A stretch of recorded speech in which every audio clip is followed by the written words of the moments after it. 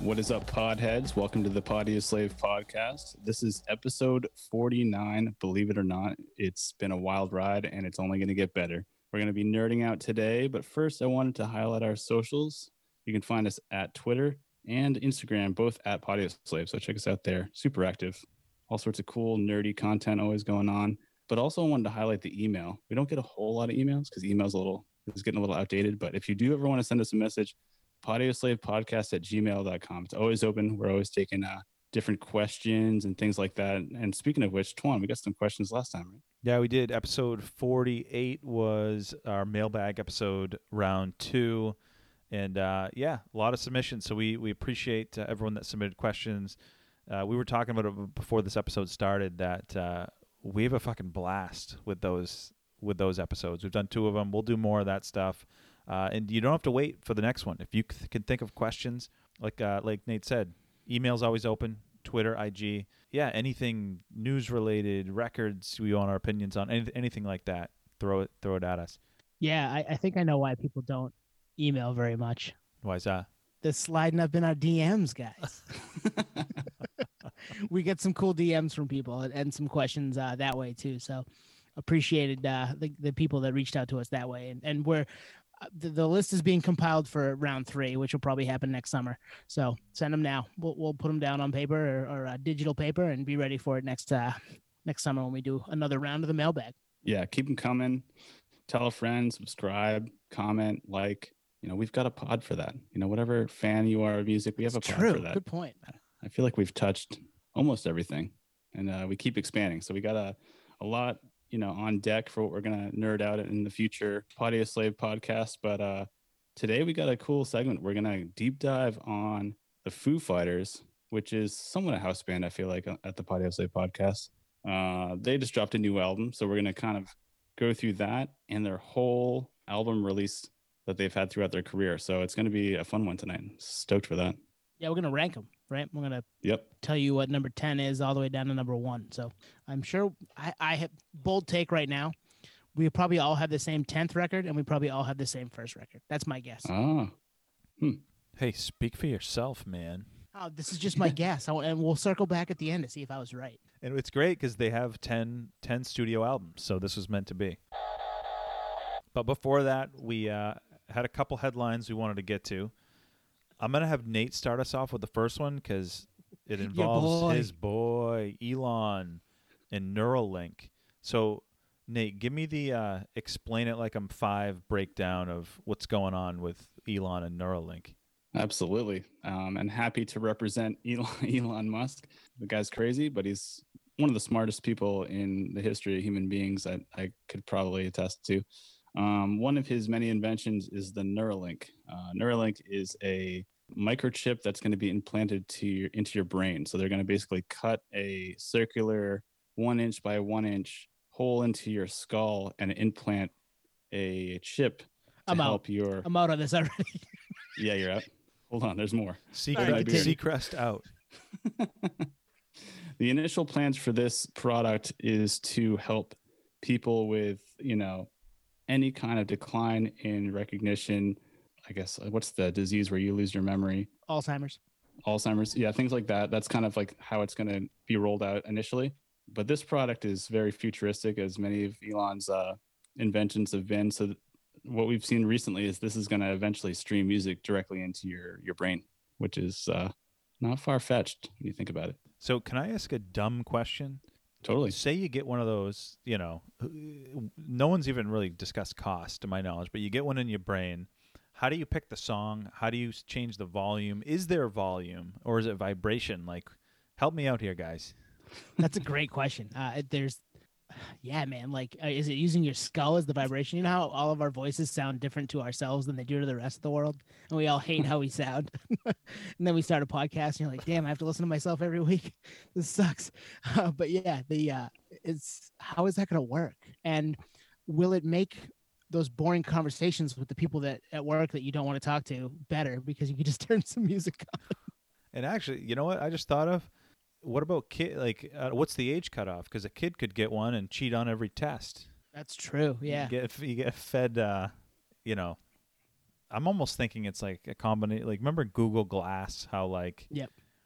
you operated it like, I guess, with your voice. I wonder if this is just plugged into your brain. You can tell how much I know about this. I'm just Well, it's I think it's a very abstract idea. Like the fact that this is going to solve all these ills and fix and become this like on-demand supercomputer inside your already, biological supercomputer. I think we're a long way away from point A to point Z where that happens. I don't know how we get there as far as that goes. But I mean, it's interesting if it's going to help out with some, Alzheimer's type things and other neurological conditions. If it does that, then yeah, okay, now I'm listening. But I don't mind putting in headphones, honestly. Yeah, it's a little crazy when you think about it. Obviously, the goal is to help people, but it is a little creepy in a lot of ways. To answer your question, Tuan, you think about anything really, and you see the ad on Instagram, 5 minutes later.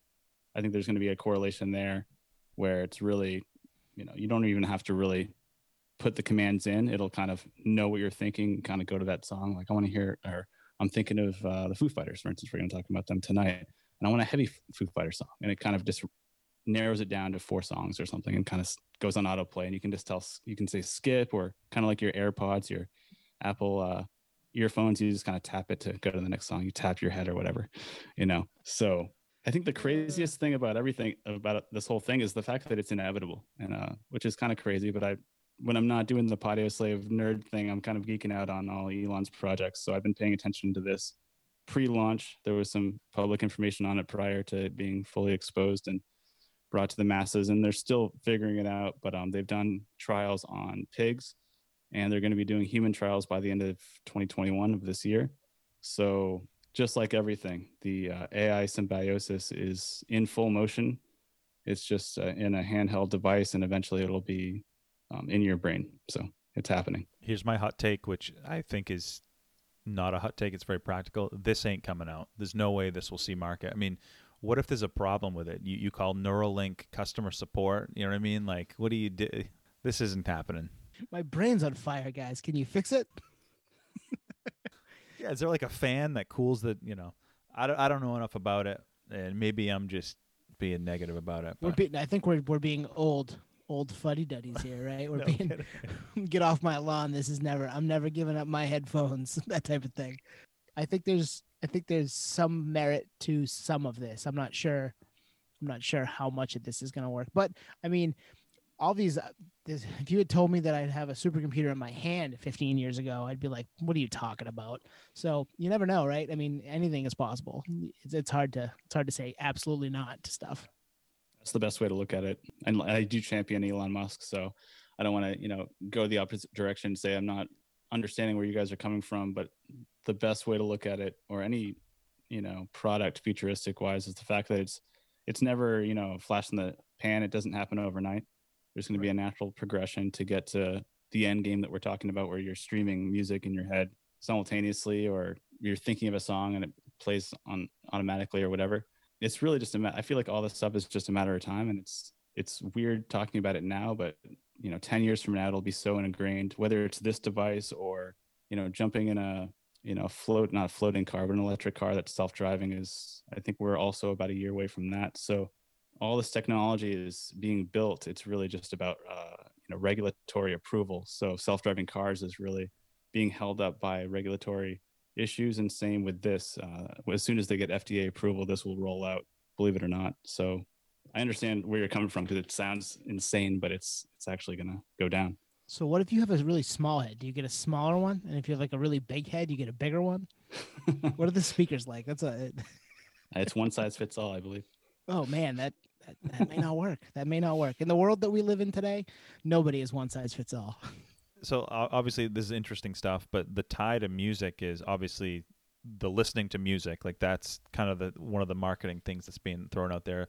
But also Lil Uzi Vert, the rapper, said he's getting one. And his wife, right? Grimes. She's an artist too. So yeah, they're all about it. Didn't little Uzi Vert just like put a diamond in his forehead too? Yeah, so maybe that's the stepping stone. First the diamond, and now literally a stepping stone. Yeah, so that's exciting. We'll throw a little water on Nate, and then we're gonna move on to our next our next topic here. This is something that I've been interested in because I've seen it more and more, and obviously from bigger artists, Taylor Swift is the one that comes to mind for me. She has been kind of rebranding the 2 albums she put out last year, and picking 4 or 5 songs from maybe one album and 2 or 3 from another, and calling them different collections, right? And making them playlists. They're just playlists. It's cool. It gives the artists a chance to kind of breathe life into something that already existed. So like I could see bands going back to their album from 7 years ago and then putting a couple songs from the most recent one together and saying these kind of fit together. Here's a playlist, and then giving it a collection name. I think this is a move Taylor saw coming, and more artists are going to do. What do you guys think? Yeah, is this like a weekly thing she's doing? She's been doing it now for a couple of weeks. Yeah. Jeez, I mean, yeah. So she's put her. It checks a lot of boxes. It's a good way to promote the new album, keep it fresh, keep it on people's radars. It's a good way to keep her on people's radars, and it's more pennies in her pocket, the more streams. And obviously, we discussed in previous episodes how much her catalog's worth and the volume of streams that she generates. Yeah, I mean, this is like low-hanging fruit. It's like kind of a more recent greatest hits that she can just keep pumping out. Makes sense. Would this have happened without COVID? Probably not. She'd be out touring, or maybe this would supplement touring. Who knows? You said it. You took the words right out of my mouth with the greatest hits thing, because I don't know if you've noticed on Instagram, Rage Against the Machine has been doing something on Spotify saying Rage Against the Machine greatest hits. Oh wow! I'm like, greatest hits. Like they never even put out a greatest hits. And I think we've talked about it on here because they kind of rage against that whole record machine, so they had found a way to avoid that greatest hits thing. But with the Spotify thing, same thing, because of COVID, like it's a way to recycle the music and get, more spins and whatnot. And I just thought of it as, it's another greatest hits. It's really just the soup of the day. You know what I mean? These songs have already been played. People already know them.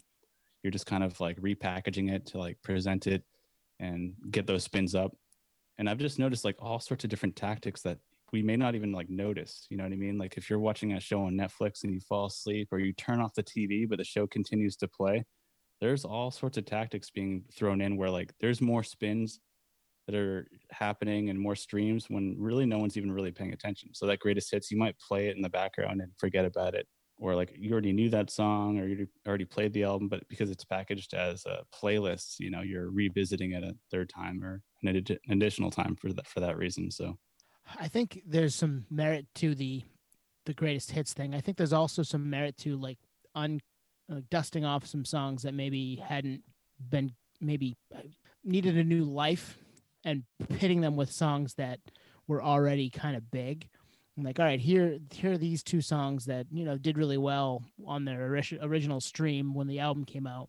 And this one maybe didn't do as much. Like, let's get some people listening to that one. Because maybe it was later in the album. Maybe it was just a song that never hit. And let's get those into people's ears too. Because this 6-song playlist is easy for a workout. You're going to go for a half an hour run, bang.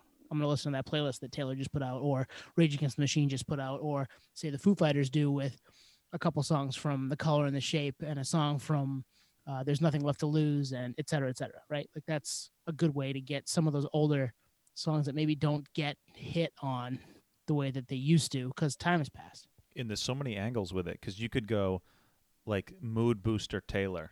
Like that could be the playlist, Mood Booster Taylor, or, the November fall kind of thing going on, or like the heavy therapy. There's different angles you could do. Like this is the summer. We do that every week. The summer feel good Taylor mix. Yeah, this is. I don't know. I think other people have done it, but she's Taylor, so if she does it, she kind of dictating the market, right? She can exactly. So now she's the blueprint. So now we're gonna get like, summer 9-inch Trent Reznor summer edition playlist or something. I think all of those are winter fall songs. Or pandemic. You bring up a good point. You bring up a good point with songs that didn't maybe get the time of day. I'm just relating it to my own job. So we run a thing called Gap Reports, where certain markets aren't performing compared to other markets. So we put an additional focus on those markets, to kind of get them up to speed. And I think what you said is exactly probably what's going down metric wise, because they're like, you know what, we know the song should be hitting at the same level as the singles. It's equally as good, same producers, same singer, all that stuff. So let's just keep pumping this until it's, they're all hitting on all targets. So that you're trying to find you're trying to find the area that needs a little love, right? Massage that and see if you can't get a little more out of it. I got called by a credit card company today that I have a credit card with that I have not used in probably a year. And it's had a zero balance, whatever, just kind of hung out in my wallet, but doesn't get used. They called me and they're like, "Hey, why aren't you using it? Can you use it?" They get all the data. I'm like, "Hey guys, I'm all set. How about we, but that's the same idea, right? They're trying to find, let's squeeze that rock and see if there's a couple pennies in it. I mean, when you think about it, it's like intelligent radio. It's like radio just blasts shit out in every direction. This is like local WCYY knows I'm a Rage fan, so they direct the speaker into my house. It's like that same thing. That's crazy. Great call. Yeah. So that's what we think the ball's moving on that, right? We're gonna see more of that, especially from those bigger artists who have a massive catalog, and if they were to rebrand some of their stuff, people would eat it up. Yeah, those two things tied into the Neuralink, tied into Spotify, listening to everything you're thinking. Like, you literally will have a moment, like a 1 second moment of depression, and you'll get like some kind of depressing song in your Neuralink. Wait, you guys have seen The Matrix, right? Yeah. We're so fucked. This doesn't end well, guys. We're so fucked. All right, we want to hop into the main segment tonight. Yes. Let's distract ourselves from the craziness. Foo Fighters, yeah. So Foo Fighters dropped Medicine at Midnight. When you're hearing this, it's been a little over a week since that dropped. We obviously are fans of Dave Grohl and most of the things that he's done over his career. So we thought, instead of just giving you a report on what we thought about Medicine at Midnight, let's slot it in with all the other 9 albums and give you our top 10 in whatever form or fashion that it is. So, yeah, who wants to lead off with their number 10 Foo Fighters record? Can I actually give an opening statement? Ooh, yes, please do. Yes. A couple things. This was very hard. Mm-hmm. Super hard. That's one kind of punchline. Second punchline, this underscored how impressive their catalog is. And I agree. And lastly, there's not a dud in here. Every album has redeeming qualities that I think warrant a comeback to. I would say the 10th album, because it's 10th, it doesn't make it bad. Exactly. Yep. That's a good way to put it. It's just not on the level of some of their other work. Like the number 10 would mop the floor with like a lot of quote unquote good bands out there. Like they're good records, I think. I noticed I enjoyed listening to them.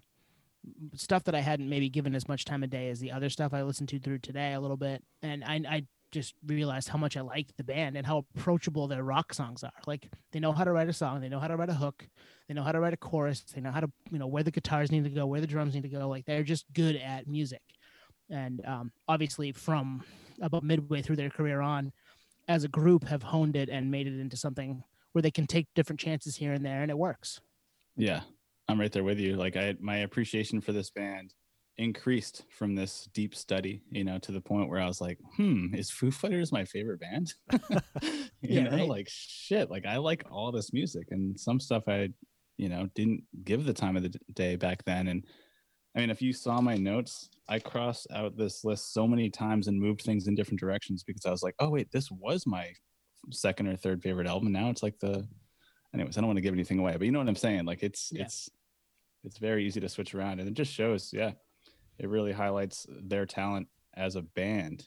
Very much so Dave Grohl, but I mean, as a band, tight, instrumentally, musically, lyrically, energy, different sounds, different genres. Like, I mean, they're an all-time band. I knew that, but this changed that for me. I was like, oh wow. When you look in the encyclopedia and just find solid rock band, like Foo Fighters should populate as number 1 now, Yep. So.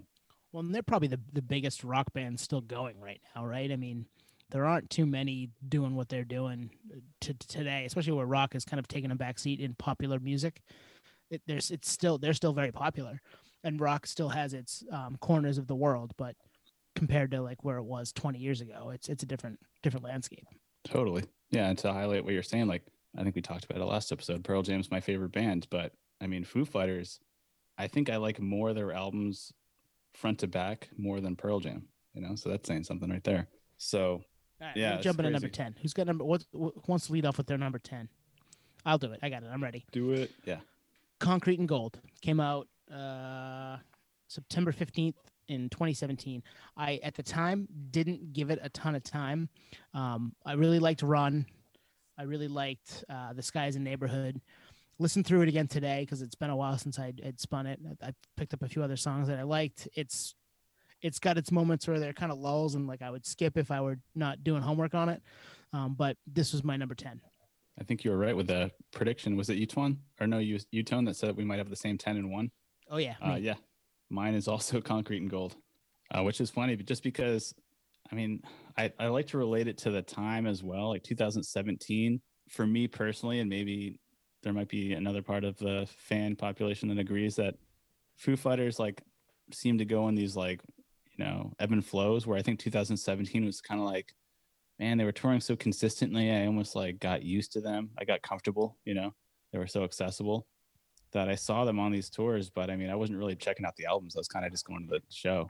So I didn't give the album the time of the day. And it just didn't really, the singles didn't really grab me too much. And then revisiting today and to kind of, go back to what you were saying earlier, it's still an amazing album.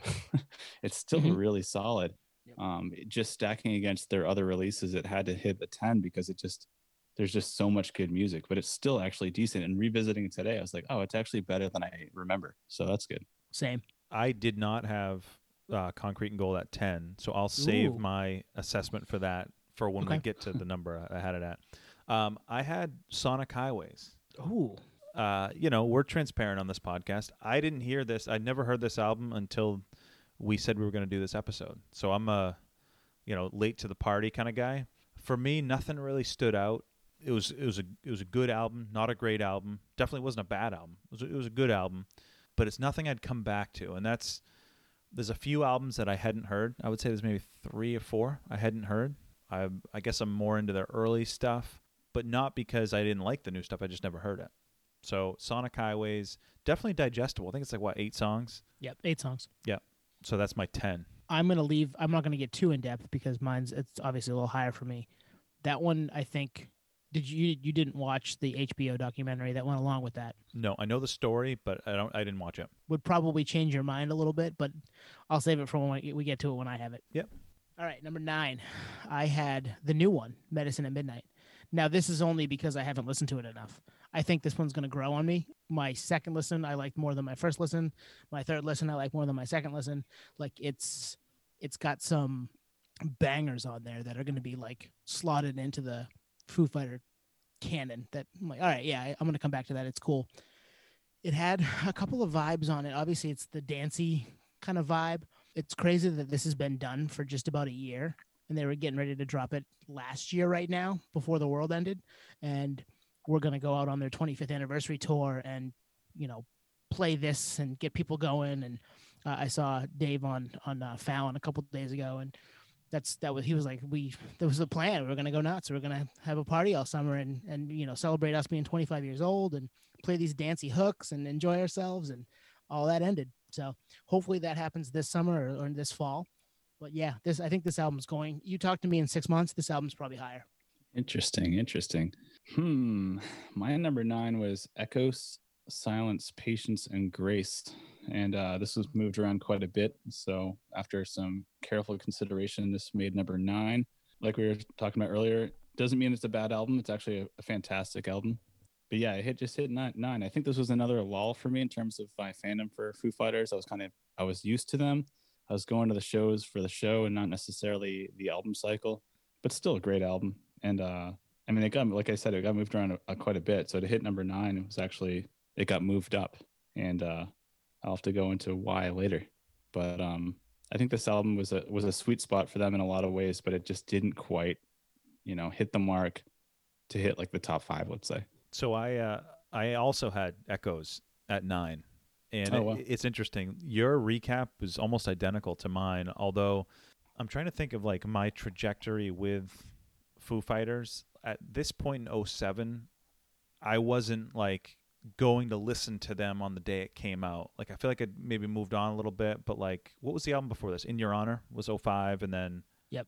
Echoes was '07. But it's a good album. I almost pin it similar to Sonic Highways, where it's like I'm probably going to pick different records to come back to. But if a new band put this album out, like it would be a great album. It's just they're handicapped because of their excellence. And I mean, not to jump the punchline for when I have this record, but The Pretender is an all-time Foo Fighters song. Oh, totally. All time. And great video too. Oh, great video. Yeah. Yep. I remember when that dropped. Cool. Yeah, it's funny you say that. It's funny you say that, Twan. Just because when I think about like what I was listening to in '07, it definitely wasn't this type of music heavy. You know what I mean? '07, this was like the start to my festival circuit. You know what I mean? In Bonnaroo and stuff. So there was a lot of indie stuff I was into. So it was like Foo Fighters was in the background, one of my favorite bands. But like, was I really like running to check their record out? Not really. I was kind of checking out what was coming out in '07 for new, exciting music. So that's the perk of being a nerd. You know, fringe benefit is like you get like this stuff that's always good, but you got this new stuff coming out, but you're always a fan of that. So great album. And I, like you said, you couldn't have worded it better. Like they're handicapped by their excellence, which is fantastic. It's a great way to put it. All right. Number 8. Want to move on to number 8? Can I start this one? Yeah, do it. So Tone, you said literally verbatim what I was going to say for Medicine at Midnight. Mm-hmm. It was an album that I skimmed last Friday when it came out, and I was like, I don't know if I'm going to dig this. And then I listened to it in headphones, and I'm like, ooh, okay, I get it. And then I think I listened to it one other time, and I really liked it. I think this has big potential to move up because there's not a lot of filler, right? How many songs are on this? 9, 10? 9, yeah. Yeah, so it's like it's super digestible. I don't know if there's any all-time Foo songs on this, but like Shame Shame grew on me big time when Me I heard too, it. man. Yeah, when I heard it live, Didn't like it. didn't like it at all. Yeah. Nope. And now it has that like I can hear some Led Zeppelin in the chorus a little bit. Do you guys hear that at all, or is that just me? A little bit, yeah. Yeah. No, actually, not the chorus. The bridge. I think it's in the bridge. Yes. Now you definitely. Definitely not the chorus. It's in the bridge. But yeah, this could be a grower, not a shower. You know what I mean? I completely agree with you, and it's there was Shame when they were on SNL. I was super excited to like hear that. I stayed up late, watched the whole thing, and I was like, oh man, I'm bummed. Like, is this not going to be good? Like, are we putting another Foos record out that I'm like, okay, it's okay, I like it, but I don't love it. No, I think this one's going to end up growing. I wouldn't be shocked if this one ends up like 6 or 5 for me down the road. And fan reception's been very positive from what I saw online. It's funny. All this conversation's so funny because mine is lower in the list for sure. So I'm not going to say what it is yet because my number 8 was Sonic Highways. And Tone, you've been telling me to check this album out more recently, so I did actually check it out in mainly preparation for this episode. But ironically enough, I had HBO, but I never checked out that documentary, and this might have been moved up if I had checked that out because I'm obviously when I'm fully immersed in the story of how these things go down, it kind of changes their trajectory for me. So I should probably check that out, and this might move up from 8 to 4 or something like that. But for now, it's 8, and it's another one of those things where it's like I got used to them. I was getting a little greedy, you know, like this was just additional to everything else that was coming out that was amazing. I'm trying to think what year was this album? This came out in 2014. 2014. Okay, so I was in Cali at that point. So yeah, I'm just getting bombarded with so much amazing music, a lot of live music. I went crazy when I moved out here. So literally, it was just ancillary to everything else. I'm like, nice, more Foo Fighters, great. And it became one of those things where it's like, nice, a reason to see them live. You know, it's like really just comes down to that. Like, I'll check out the album. Yeah, I'll check it out. Am I going to play it every day or, you know, habitually? Probably not. And mainly because they've been around for so long. And that kind of goes to my comment earlier about Pearl Jam. It's like they put out new music and I'm so stoked that they keep going. But am I really listening to that album on repeat? Not necessarily, you know? Yeah. Nate, this is the Foo Fighters episode. We'll do Pearl Jam another time. Yeah. Thanks, Eddie, for listening, though. Appreciate it. Eddie listened to us in Hawaii, right? we Yeah, had we got a a Hawaii listener. we had a Hawaii listener that popped off either yesterday or the day before, and we think it's Eddie. It's got to be Eddie Vedder. So Eddie, thank you for listening. Oh man, yeah. But on a high note, like the whole story from what I've read on Sonic Highways is super cool. You know, because I've moved a lot around the country, and I know that there is different sounds coming out of different parts of the country, and that shapes the food, that shapes the music, that shapes the vibe. So I appreciate that, and that's another reason why we are doing this episode is because Dave Grohl is truly a nerd, and he's one of the only people that I can think of that's bringing that to the music level and putting out albums that showcase that alone. And that's what this album is hey, these songs were constructed in different states where different sounds come out of New Orleans than they do in West Hollywood compared to Detroit and stuff like that. So I think that's super cool. And the fact that he did it. And I mean, if he keeps that cadence, he can just make different nerd albums with different kind of themes. And that's kind of what he's done, you know? So it hits 8, but it's not because it's a bad album. It's just where it stacks up. Yeah, I agree. I'll save my thoughts for I have it higher. So number 8 for Nice. me was In Your Honor, which has another all-time Foo song, Best of You, which is just a great Foo Fighters song. But it's a double album. It's a little fillery at times, and there's some spots that I'm just not bored, but like I wish it had a little more. I wish it was a little more tight for me to have this ranked higher. But I mean, DOA is a great song. Cold Day in the Sun, where Taylor is the singer, I think is pretty cool in the back half. It led to them doing that tour, I think, right, where they played a lot of acoustic songs. Skin and Bones, I think was which is an awesome record, live record. Go listen to that.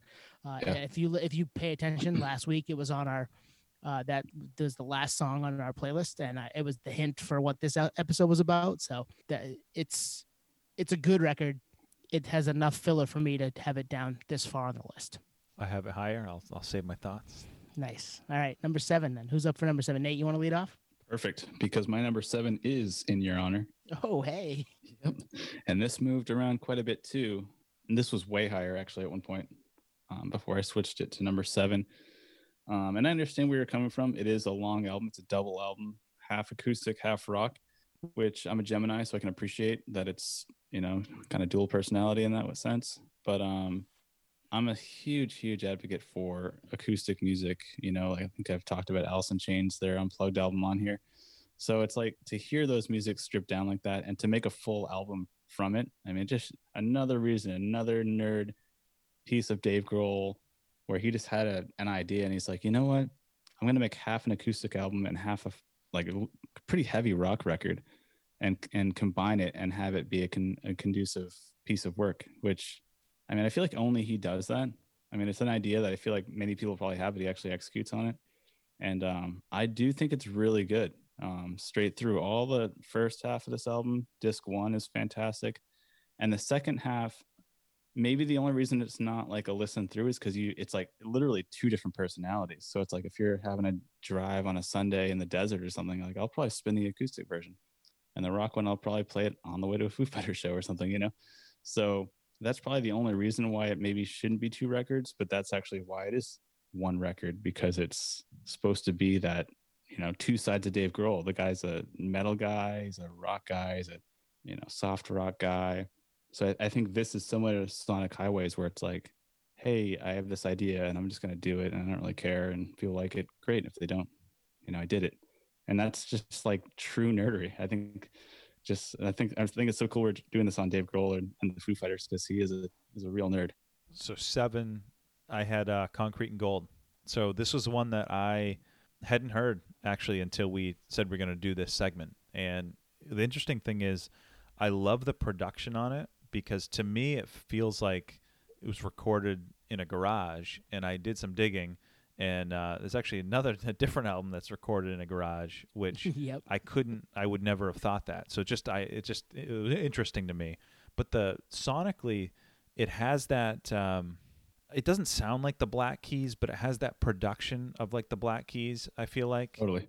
And I feel like It's a little bluesy, right? Yeah. It's got a little bit of blues tinge. And I love the sound of it. And again, no Sure Shot singles that stood out, which I think helps it. Like it's a cohesive unit of songs, which I liked more than Echoes, Sonic Highways, and then for now I liked More Than Medicine. Number 6, or not number 7, right? My number 7. Yeah, you're number 7. Yeah. My number 7 is Echoes, Silence, Patience, and Grace. So similar to Nate, I think you said when this came out, it was not on your radar as much because you were kind of doing the festival folky type thing. For me, I was listening to them. And a few other bands, but they were kind of at the forefront for me. So I spent a lot of time with the first half of this record in my car.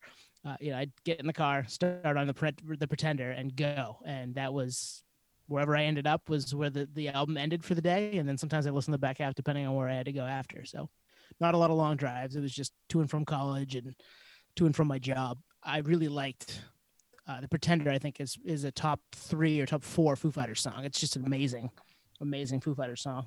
Let It Die is great. Come Alive is great. Those are really good Foo Fighters songs that kind of round it out. There's some filler on this one too that I don't love, but that's why I have them where they are with this record. And all those songs are first half songs, so that makes sense. That's why you wore it out. Even those filler songs, though, like if you heard them at a concert, you'd be like, "Sweet, deep cut." You know? Oh, what I mean? totally, yeah. Because it's still like a solid song, so that's why it's like what you were saying earlier at the entry of this episode. It's like, well, they don't really make bad music, you know. No, this isn't really a go to the bathroom song. If anything, like a take a pee song at a concert is like maybe a single you've heard too many times, not necessarily a deep cut. So, especially if you've seen it live already, right? Mm-hmm. Have you seen them, Tone? Yeah, Nate and I saw them. I've seen them once. Nate, you probably seen them more than once, right? A ton. I actually made some notes to talk about at the end of the segment because every show I've seen from them has been amazing. Yeah, we can hit that at the end. I've seen them. I've never seen them. Because they came to Portland with the Red Hot Chili Peppers in '99. I missed that. Yeah, forever ago. I missed that too. And then they were in Lewiston, I think, in what, '97? No, it was a State Theater. Was it State Theater in '97? '97. Wow. Yeah. Damn. State all right. Theater. Yeah, we'll get to that. We'll get to that at the end. Actually, you know what we should do? We should, like, in the middle, after we get through our top 6 or our bottom 6, do all the odds and ends and then do our top 5. That's a good call. Yeah. All right. We up to, are we all on 7 or are we up to 6? Going to 6. All right, 6, who wants to go first? I'll start us off. I had In Your Honor. So this is, I get the reasons that I think Tone, you already had them, right, Tone? Yep. Yeah, so I totally get it. What carries this is Best of You. Like that, to me, that one song makes this album better than Sonic, Echoes, Medicine, Concrete. I love that song. DOA is great. Collectively, though, it does have some misses, and it does drag on with the acoustic stuff. And I never owned it, but was it 2 CDs or just... Yeah, it was a double album. Yeah, so I never really got into the acoustic stuff, but for the rock side, the singles carry it enough where it's solid. Number 6 for me. And I would say the acoustic, I never listened to that one a bunch either, but it led to that awesome live show and that awesome live record. So I'm okay with it. Absolutely. Plus, like you said, like the live album where it's an acoustic tour. Rob, guest on here. What number, Tone? 17. What's Rob? 17. We were contemplating going to that acoustic tour in Boston at the Wang Theater. The Wang Theater, yeah. Yep. Yeah, and we didn't go to it. And ever since, I was like, me too. I think we were all talking about it at the same time because I wanted to go to that show so bad. You know, I think part of me was thinking that was going to be like a recurring thing, but no, obviously it was for the tour cycle. Didn't Frank Black of the Pixies open for them? Yeah, pretty sure. Yeah. Damn. Why the fuck didn't we go to that show? I know. I love the Pixies too.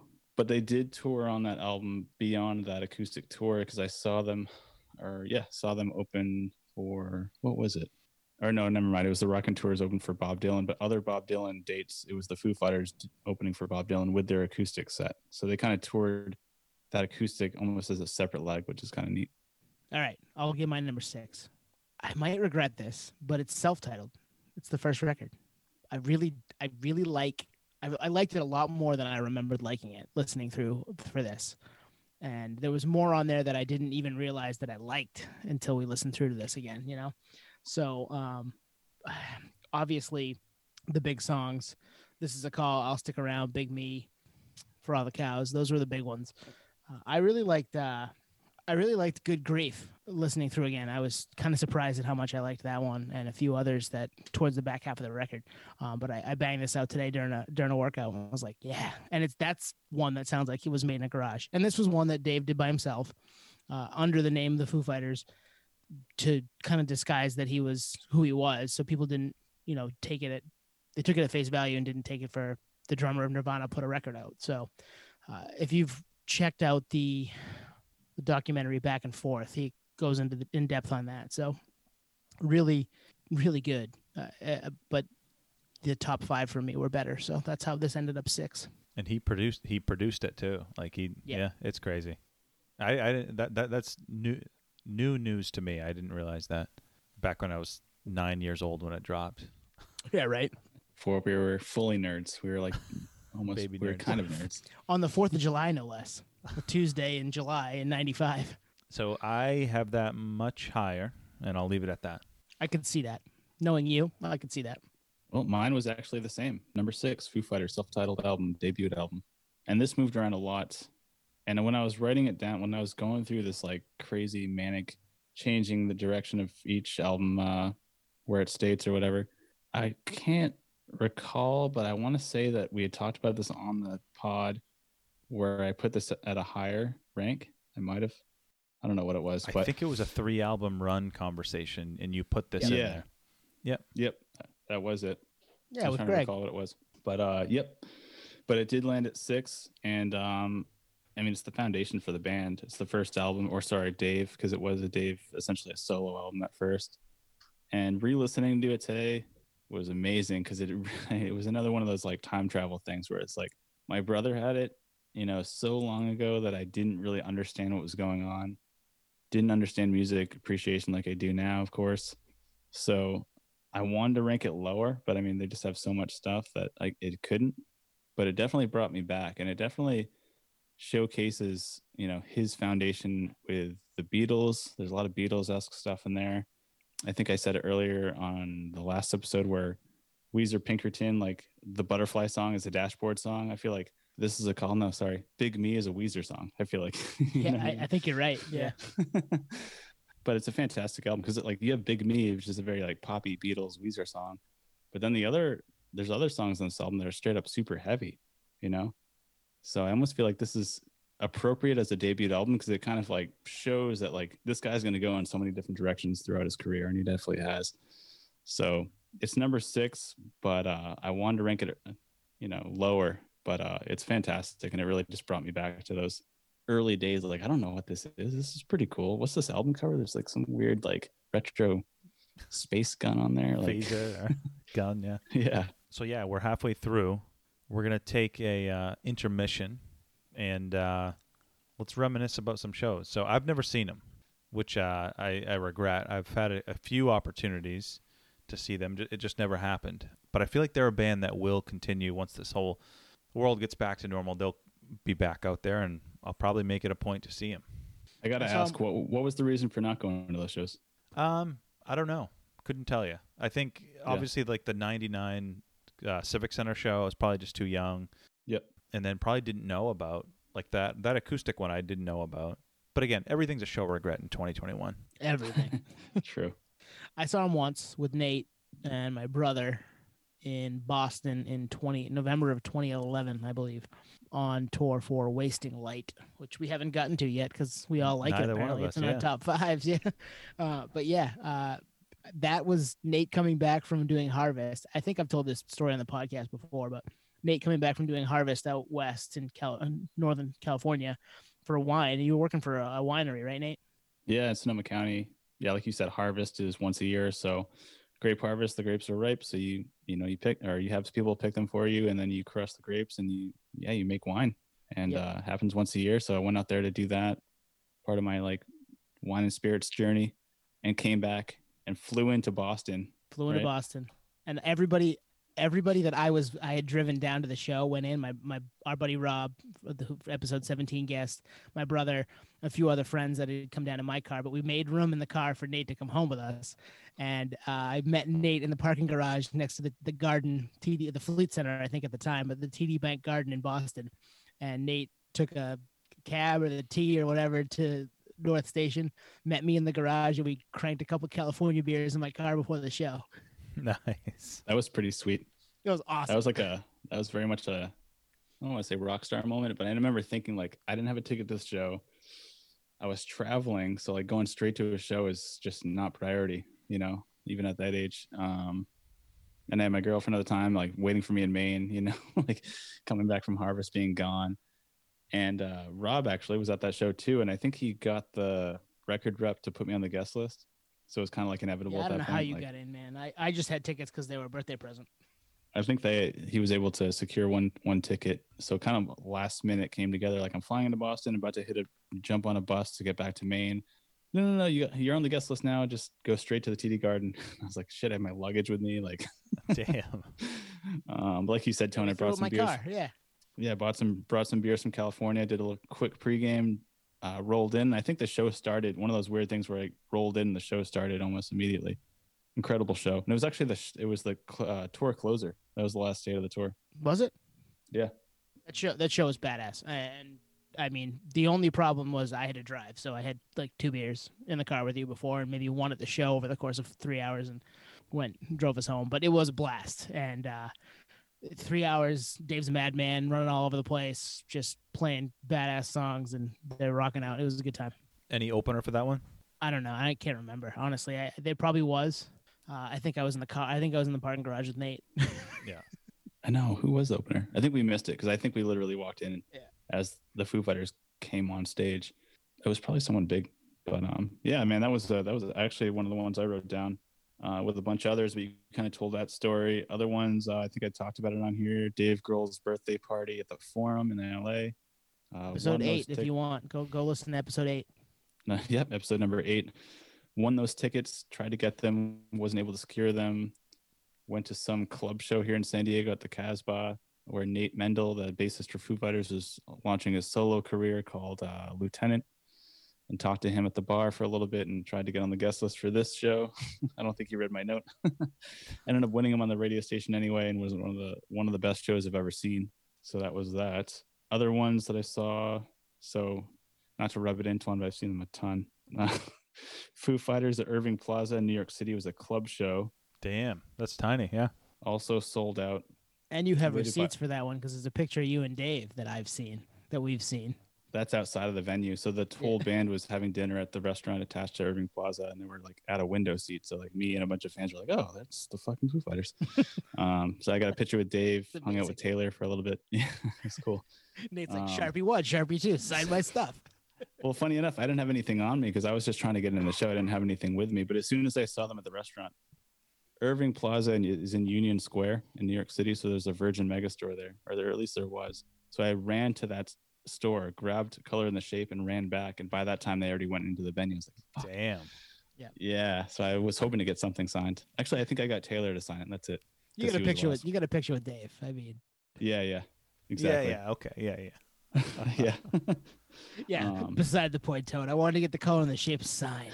I have some killer photos from that show somewhere in my nerdery bins. But that was cool just to see them in such a small show. It was oversold, but they had production hold seats. So if you waited in line at Irving Plaza and you were patient enough, basically, like when they realized that certain guests of the band aren't going to show up, they ended up releasing these production hold seats. And I was one of 4 people that got let in for like an oversold show, basically. That's awesome. So I was by myself. Amazing show. They were at the top of their game of that tour. I think that was actually promoting Echoes, Silence, Patience, and Grace 07. Yeah, I was in New York. That makes sense. The other, instead of jumping into more live stuff, the one thing I wanted to call to arms here was their music videos are fucking awesome. Oh, totally. Do you like Big Me? Do you like the Big Me? Really? I think I watched it the other night, and I was like, that was kind of part of the reason I was like, let's do the Foos. Like that video was, I mean, it's stupid. It's funny. It's a Mentos commercial. It's a Mentos commercial, yeah. But that's kind of how it started, right? Like that one. Yeah. And then the one with Tenacious D, Learning to Fly. Fucking amazing. Yep. It's such a great video. And even Everlong, where they just like Taylor or Dave or both will dress as women. Like it's just funny. Say, yeah. Doesn't he have like braces in that? Yes, yeah, and in the Learning to Fly video, he has braces. Yeah. He's himself too. They're all themselves, but they're all dressed as other people.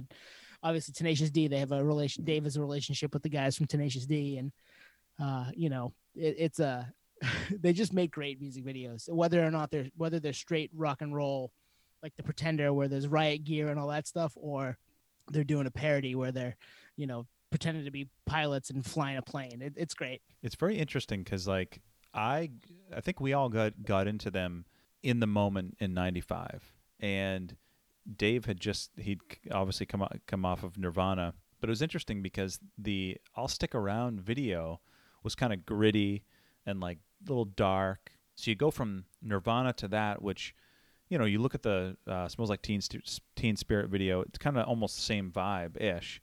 But then they go from "I'll Stick Around" to the "Big Me" video. So you're like, Yep. What's going on? And like those songs sound like they're from different bands. Yeah, it's interesting. Totally. And "Big Me" is a Weezer song. You're right. Or maybe that's where Right. Weezer got their Pinkerton vibes. And that was another show that I wrote down, was the Foo Fighters and Weezer joint headline show with the Hot Hot Eat opening in Connecticut. Another one of those where I like walked in at the moment. And then Foo Fighters Cal Jam Festival appearance twice in a row. But all of these like hit like my top favorite shows of all time. So not only do they make amazing music, their live shows are freaking sweet. All right, we get into the top 5. Let's do it. All right, top 5. Why don't I start it? Because I'm talking right now. I'm gonna go one by one. So I feel like I was gonna be in the minority out of the three of us to have them this album this high, but it came out in 2002, and that's when I was like really, really into them. So I got into them in the moment, and I re-listened to this album today, and I had an epiphany. So I've talked about Crime in Stereo on this podcast a million times. Whenever I've listened to their Is Dead album, there's 2 songs that remind me of the Foo Fighters, and I could never remember why. Well, the song Low, which I think is the second song off this album, I wish I knew the name of the Crime in Stereo song, but we'll put it on the playlist. The instrumentals sound exactly the same. It's crazy. So like I can see why I was kind of drawn to this. But yeah, cohesive album, loved it in the moment. I love the simplicity of the visuals of it with the black and white. Like it hits a spot for me. Number 5, One by One. I'm gonna agree with you, Twan. I had number 5, One by One. Moved around quite a bit as well, but hit number 5 for me. And all the things you just said, I agree. Simplicity was huge into them. I mean, we were pretty much graduating high school at that point, so it was like, access to a car, debit card, graduating high school, and then new Foo Fighters album, which was fantastic. And I feel like they were kind of like in their element at the time, even though like they kind of differ on that opinion. But I mean, this album is a front to back album, I think. So yeah, it was good. It was kind of like a good time to be a fan of the band, and they still seemed somewhat underrated at the time. So I'm going to do my number 5 and then jump right into my number 4 just because it will fit, and you guys will see why in just a second. My number 5 is Sonic Highways. I think if you watch the HBO documentary, you'd like it more. It might move up your list a little bit. I also like that they worked with Zac Brown on Congregation, I believe, in Nashville. And there's a 4-song Zac Brown EP where Dave Grohl is heavily involved, and that's an awesome Zac Brown EP. And I think it may have led to a really cool Zac Brown song with Chris Cornell, Heavy as the Head. So yeah, there's some cool ideas there that happened because I think of this record, on top of the fact that the documentary is great. And if you can get one of your favorite bands to go to a different city, explain the song for 40 minutes, and then play the song, have a video or whatever, that's really cool. And I ate that right up in 2014 when that came out. My number 4 is also One by One. So right there, we all love this record, right? It's a great record. They don't love it, and I think the fans do. And I think it's very, the dichotomy there is a little interesting, that they've like moved to Virginia, where Dave's from, and put this album together and ended up not really liking it. But One by One was huge. That's another all-time, All My Life, is huge. It's another all-time Foo Fighters song. The Closer, Come Back, is one of the best closing songs on any Foo Fighters record, and just a great closing rock song, period. Go listen to that one. It'll be on the playlist, I'm sure. Just a cool record. I think they did it. And Times Like These is a massive song. They were doing their thing here, even if they didn't like it in the moment. It's a great record.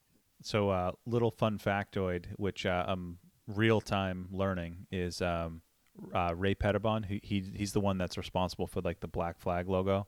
He did the cover art for One by One. Wow. So it's like that simple, just grabs you. You're like, all right, what's going on there type of thing. It's interesting. I just learned that. I did not know that. Me either. All right, who wants to give their 4? You go, Nate. Hot take. Number 4, Medicine at Midnight. Wow. Oh, boy. Yeah. I didn't realize you hadn't slotted this one in yet.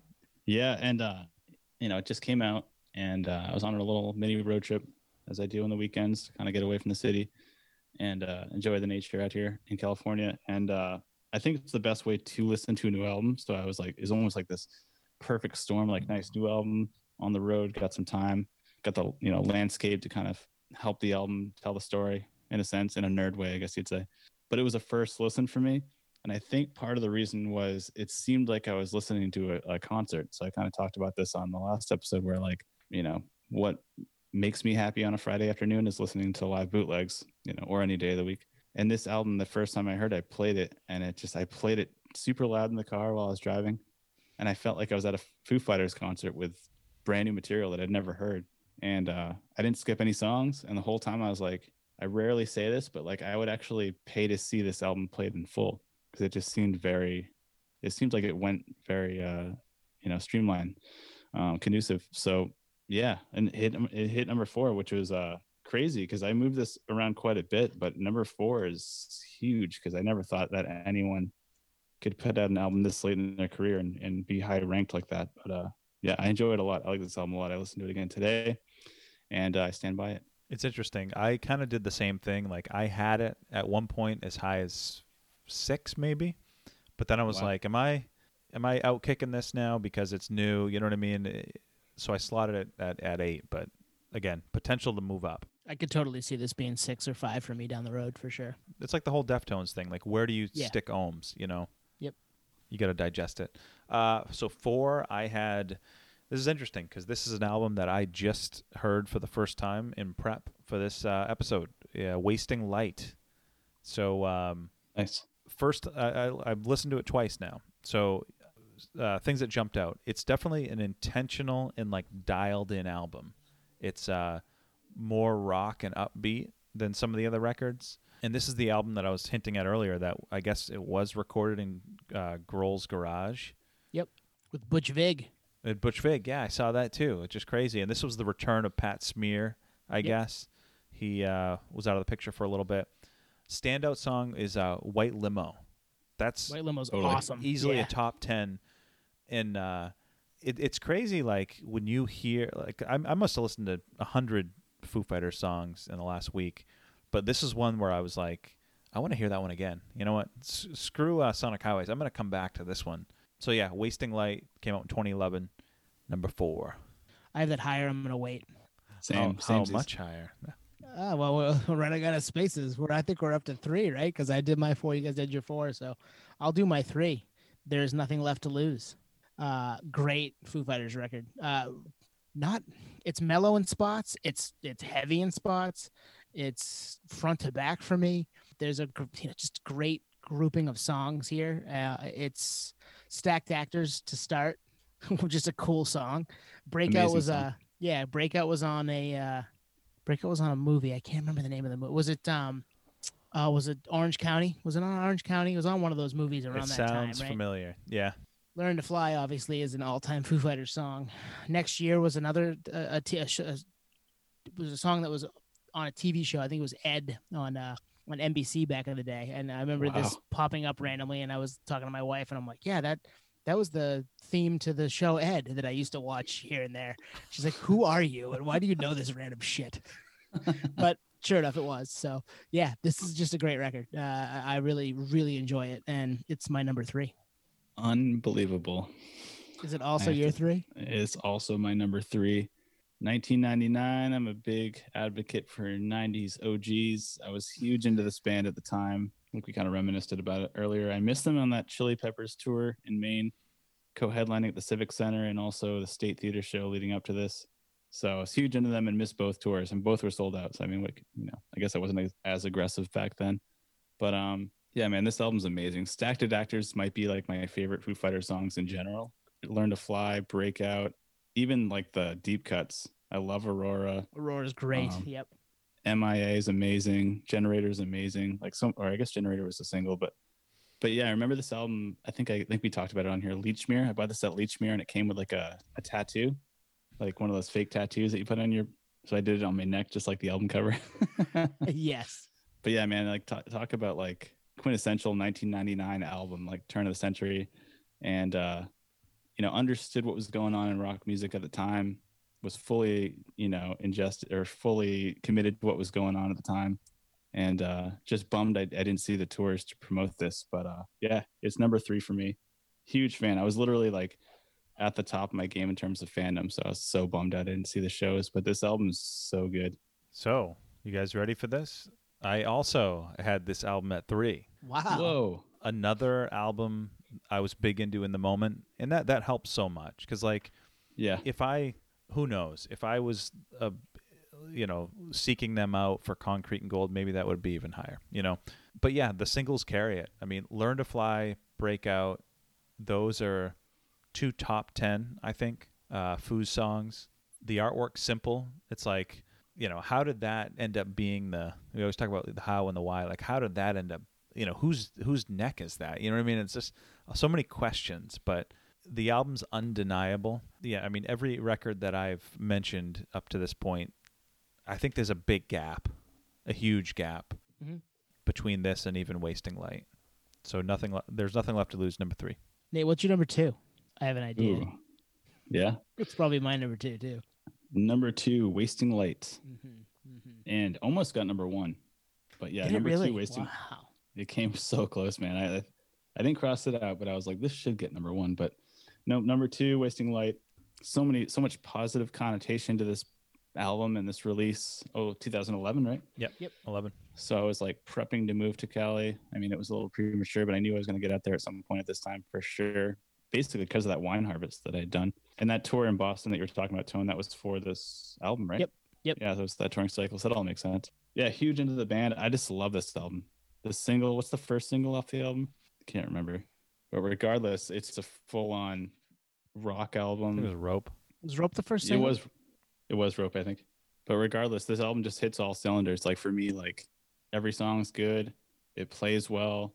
It's loud. It's like somewhat late in their career, so you're almost surprised that they're able to put out an album this solid this far in their career. And then you see them live on the tour, and they're just as energetic. And it's like it almost lifted you up. It was like almost like a Tom Brady moment. You're like, this guy's still doing it? Holy crap! Like Dave Grohl is the fucking man.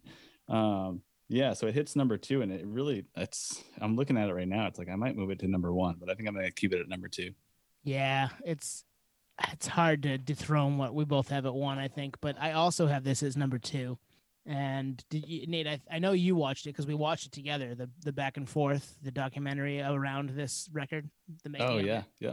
and kind of the history up till that point of the band, and then the making of this record. The first half, I think, is like Dave's history, and then the band coming together and how this all happened, and this album being made in the garage at his house with Butch Vig and Bob Mould coming in from Husker Du, and Chris Novoselic coming in for a song. Like they really went all out. It was just a badass record. There's not a bad song on it, and this was the record. I think Walk was a single, right? Like halfway through. Yep. And I remember telling you, Nate, that I know you want Eddie to be the new Bruce Springsteen, but it's Dave Grohl. I'm sorry, and I still stand by that. Eddie is not the. Eddie's like the. Eddie's the Neil Young to Dave's Bruce Springsteen. Sorry, bud. I think I can agree with you. Finally, it's finally, like he's like the Bruce Springsteen / Tom Brady. Yeah. Yeah. Yep. All right, Twan, what's your 2? Guess. Self-titled. It's self-titled, and it's kind of crazy. I actually had this when I was prepping for this episode. I had this as low or high, however you want to look at it, at number 5 at one point, and then I re-listened to it, and I was like, okay. So I was kind of transported back to being 10, 11, whatever it was, and I'll Stick Around video. It's like probably at that age one of like the heavier songs that you've kind of been introduced to, and it just kind of brought me back. But this has a deep cut top 5 Foos song for me. Any guesses?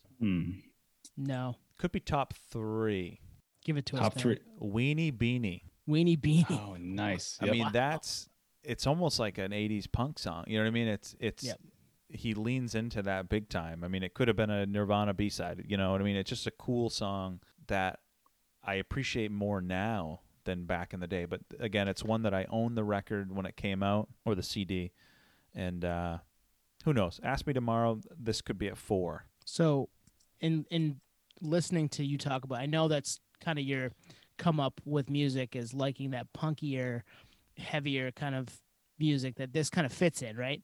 And Dave Grohl grew up in the DC area where that was kind of a thing. And if you watch Sonic Highways and you see when they make Feast of the Famine, that comes from that time and that place. You think it jumped for me? Yeah, I think it would make a little more sense to you because that's how that happened. But that's what this album is, right? It's him, garagey, punky, Yeah. fast and loud. I'm a drummer, but I'm gonna blow you away with everything else too because I can. Like I'll just I'll melt your face off right here. Let's go. The other thing too is like I can't think of a better album artwork. It's cool. Yeah, Yeah, it's sweet. like I'd love to know the history of that. Like, what is that? You know? It's old and it's new, right? It's like this old kind of picture of this like ray gun, this like Right, space yeah. laser. Yeah, I think there's some relation with the name Foo Fighters is something it's a fighter jet, right? Or something. Yeah. Something like that. But UFO, he was big into UFOs at the time too, so that's why that ray gun thing is probably in there. But yeah, it's cool. It's like a antique toy or something on there, which is cool. Twan, when you mentioned the or was it you, Tone? The Nirvana B-side. Was it you, Twan? Yeah, I just did. Yeah. Yeah, that was actually when I was re-listening to this album today. That was one thing that came to mind. It's like, these songs could have been, some of these songs could have been Nirvana songs, and I wonder, like, was he writing for the next Nirvana album and kind of just Furthering my help him? claim that he might have been bigger into the Nirvana thing than people realize. Oh yeah, good point. Sorry, Mike. Sorry, Mike from last week. It's Dave. I was gonna say yes. He was more than just the drummer for Nevermind. You know what I mean? Exactly. Yeah. Clearly, look at all these albums. I mean, holy shit. Yeah, and it's not just Foo Fighters. All right, so let's just have a conversation about it. We all have it at number 1, right? Yeah, The color and the exactly. shape. Just an Yep. all-time. No, all I time. had Skin and Bones. Oh, sorry. Live albums were out, bro. Yeah. Skin Color and and Bones, Shape. great record. Color and the Shape, number 1 for all of us, it seems. Not surprising. Monkey Wrench, is there any? I mean, that song just fucking kicks ass. And when that Yeah. Doll is a cool way to start a record, but when it jumps into that riff of Monkey Wrench, you're just like, I'm in for a ride, and I'm excited about this. This is gonna be a lot of fun. And it continues with Hey Johnny Park. Mm-hmm. It's Mhm. relentless. Just riff after riff, right? No pun intended, but I got another confession to make here. Oh, you do you? I didn't know My Hero was on this album. I thought it was just a Varsity Blues. Varsity Blues play, and then I realized it was on this album back when I was 12 or 13, whatever the hell it was. It almost doesn't fit. Yeah, you're right. It is a radio rock single, right? It's Yeah. it's a soundtrack single for a high school football movie. Yeah. It doesn't. It's like, here, let's shove this in the middle of this record. It also is amazing. It's a great Foo All-time Fighters song. song. Yeah, All-time it's, song. It's just so good. And this is more of Dave just doing Dave. Like he had a band at the time, and most of them he re-recorded stuff because he was like, I'm better at this than you are. So we ended up with this amazing record. So it's just so good, man. Everlong, there is not a better rock song than Everlong, alternative rock song than that. So Yeah. I can't say enough good things about this record. There's no misses. Yeah, this would be a great album to hear front to back. You know, even the somewhat ballads, February Stars is so good. Twan, when you said I got another confession to make, I was like, maybe we should edit that for the actual I got another confession to make. If only we had the rights. Yeah, exactly. Gotta get Dave on here. I feel like the sweet spot for this album is the fact that it was also 97. So I mean, we talk about it on here a lot. Like we were getting into music, like fully understanding music, probably in 1997, like in particular. So it's like that perfect storm. But it really is their best album. I mean, at least we all agree on that. And there's probably so many reasons as to why. You know, what mood were we in? How old we're all kind of like the same age and everything. down to the cover art. Even the cover art's like simplistic, but it's got like that Foo Fighters font that they kind of sported for a long time. In fact, this is the album that I ran to Virgin Megastore to get signed by the Foo Fighters at Irving Plaza. But yeah, there's no skips on here at all. And then My Hero, I remember that music video. I remember my dad being like, I like this song. I like this. I like what this music video message is telling. I'm like, yeah, it's cool. Firefighter saving people. Pretty neat. It's on like TRL or whatever. And like you said, Tone, Everlong, like that song is, I mean, it's just like you can't overplay that song, which is strange because some songs get old after a while, but that song's just so pure. And this I is got a the question one. for you guys. Is Yeah. Everlong the best closing song that isn't the closing song? Because it should be the last song on the record, but it's not. Wait, do I have Neuralink implanted and you're dialed in? Because You're thinking the I'm same on the thing? wiki, and I'm thinking Everlong is not the last song. And it should And be. it should be. But it also, but honestly, Walking After You is a great like come down after that song, and New Way Home is a great closing song. It's an Yeah. underrated, overlooked Foo Fighters song, but that's a cool song. And but Everlong is like of all songs that could have been a closing song on an album, how is Everlong not the closing song on this album? Yeah, that's a good point. Especially because every time I've seen them live, they've closed with Everlong, and it's a perfect closing song. Yeah. It'll probably close out the playlist 2 weeks in a row because it did last Wow. week too. It was the live version from Skin and Bones. This week will probably be the regular studio version. So I'm trying to think, like, if there was ever a statement album, it's this, because you get Grohl, who's in the biggest band on the planet for Nirvana, Nevermind. He comes back. Some people might think he's, piggybacking on the fame of Nirvana, drops self-titled, and I think we all thought it was great. It's obviously, I think it was number 2, but maybe not for everyone. And then he comes back 2 years later and like has this basically a fuck you album. Like, this is, I'm good and I'm here to stay with color and the shape. Totally. It's a record saying, yeah, the last album was good, and maybe people knew about it because I was part of Nirvana, but I'm also really fucking talented. And here it is for all the world to see. This album's badass, and you guys can't take that away from me now, 6 years after whatever. So that makes complete sense. Yeah, that must be really interesting. In his shoes, like he's got nothing to prove being in Nirvana, but he's got a lot to prove because he's, I don't know, the drummer of Nirvana, which you think would be big enough, but I mean, this band's 25 years old and it's one of the biggest bands in the world. Like, holy shit, unbelievable. So, Tone, you made a comment early on, maybe it was even before we started, that there's no bigger rock band, right, in the world. And right now, yeah. I think not only is there no one bigger, but I think there's probably no one better. I mean, I don't know who's going to top them. I mean, who's right now? I think who's even nobody. in the running? Kings of Leon, Yeah, yeah, and they've got an album coming out in a couple weeks that we're excited about. But yeah, I don't think they're on, I don't know. Yeah, they're not on this level as far as like old school rock. Going to give you riffs. Going to give you, drums, guitars, bass, all that stuff. Rock vocals, like they're it in a dying genre, as dying as it is. But we still love it. We're still down for it, and a lot of people still are. And these guys are still doing it at a pretty high level if you think about it.